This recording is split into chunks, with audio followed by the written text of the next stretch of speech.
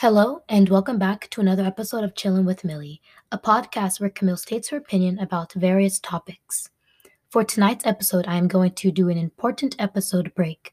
That means part two of my psychotic disorders episode will probably be out in 2 weeks, and the next two episodes will primarily focus on police brutality. Recently, there have been unjustifiable events that have happened in Thailand involving police brutality and peaceful protesters. The questions that always cross my mind when things involving police like this happen are: why do we have them? Where did they come from? The police are here for the purpose of protecting life and liberty, as well as protecting public order at all cost. But why is it that for years the police have become black and brown people's biggest enemy and worst fear? In 1704, a colony in Carolina created its first defense team, basically a slave patrol team. The slave patrol team were to chase down runaway slaves and immigrants who were trying to move to other cities. So from the beginning, we can already see a pattern. There are racist roots in American policing.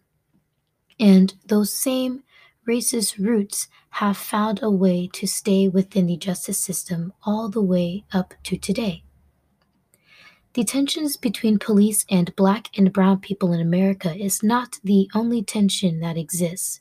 Like I mentioned earlier, currently in Thailand, there are peaceful protests happening and going on against the government of Prayut Chan-o-cha.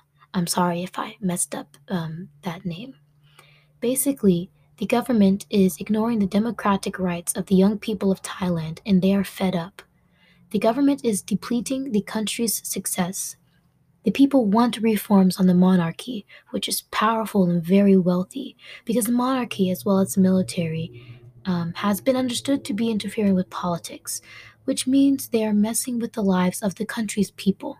The protests, organized by the United Front of Thammasat, is demanding reform to the monarchy and reform to the laws that forbid criticism of the monarchy. I want to make it clear that they do not want to abolish the monarchy. They are wanting to modernize and completely upgrade it. But all they received was damage and injuries. Currently, the police in Thailand are using contaminated water in order to deintegrate the rally that is happening.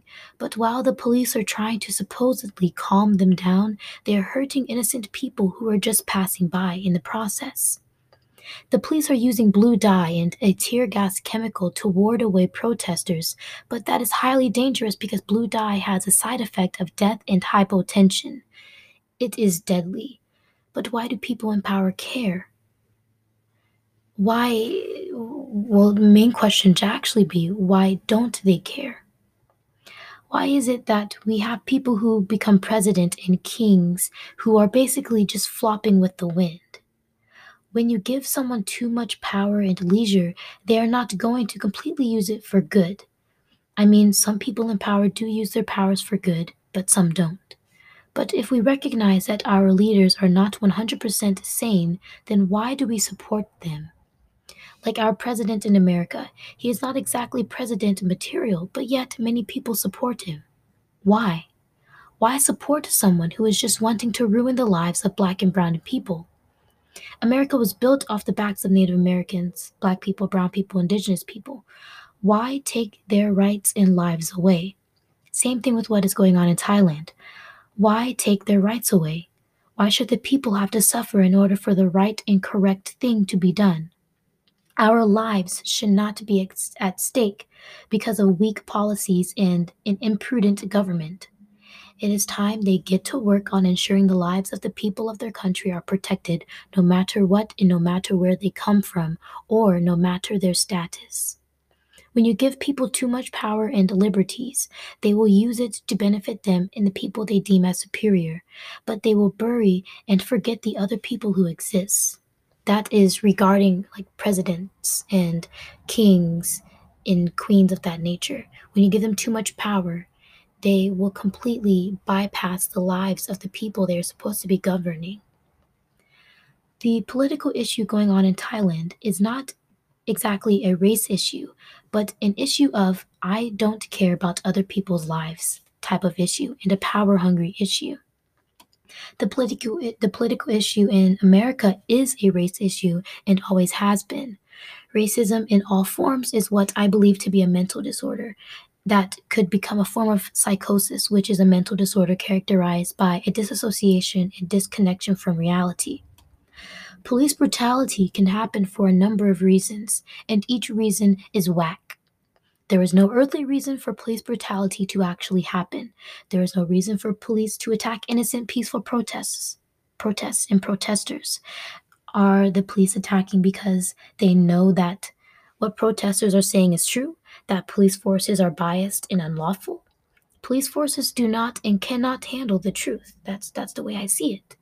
They are probably afraid that their fragile that their fragile egos will be crushed. So they act out and start behaving like children and attack innocent people in the process who just so happen to mainly be minorities.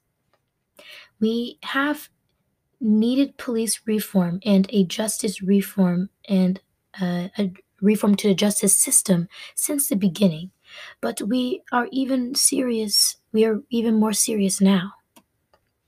The people of Thailand are fed up with the current establishment. The protests have erupted more now, but they began when a university campus at the start of the year was responding to a decision made in court that was to dissolve Future Forward. Future Forward was a party popular amongst the young people of Thailand. The Future Forward Party, or the New Future Party, was founded by the former vice president of Thai Summit Group. They aimed to restrain military power in Thai politics and wanted to improve quality or equality socially and economically. The Future Forward Party was originally funded in March of 2020, but it was dissolved in February on the 21st. They were only wanting to reform Thai politics for the greater good of all people, especially the young people, but they were denied. This is why we protest. We protest to get our voices heard by those who do not see the whole picture. We protest because lives are at stake. We protest because it is our right.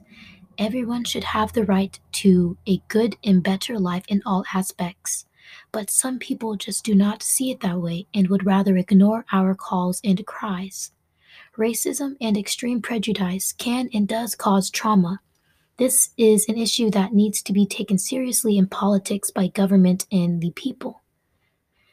Now, I'm at the end of this podcast.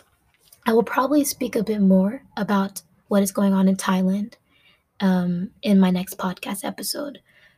So stay tuned for that. And to end this podcast, I will say a quote: "To be extremely and unfairly prejudiced is to be ignorant." Adios.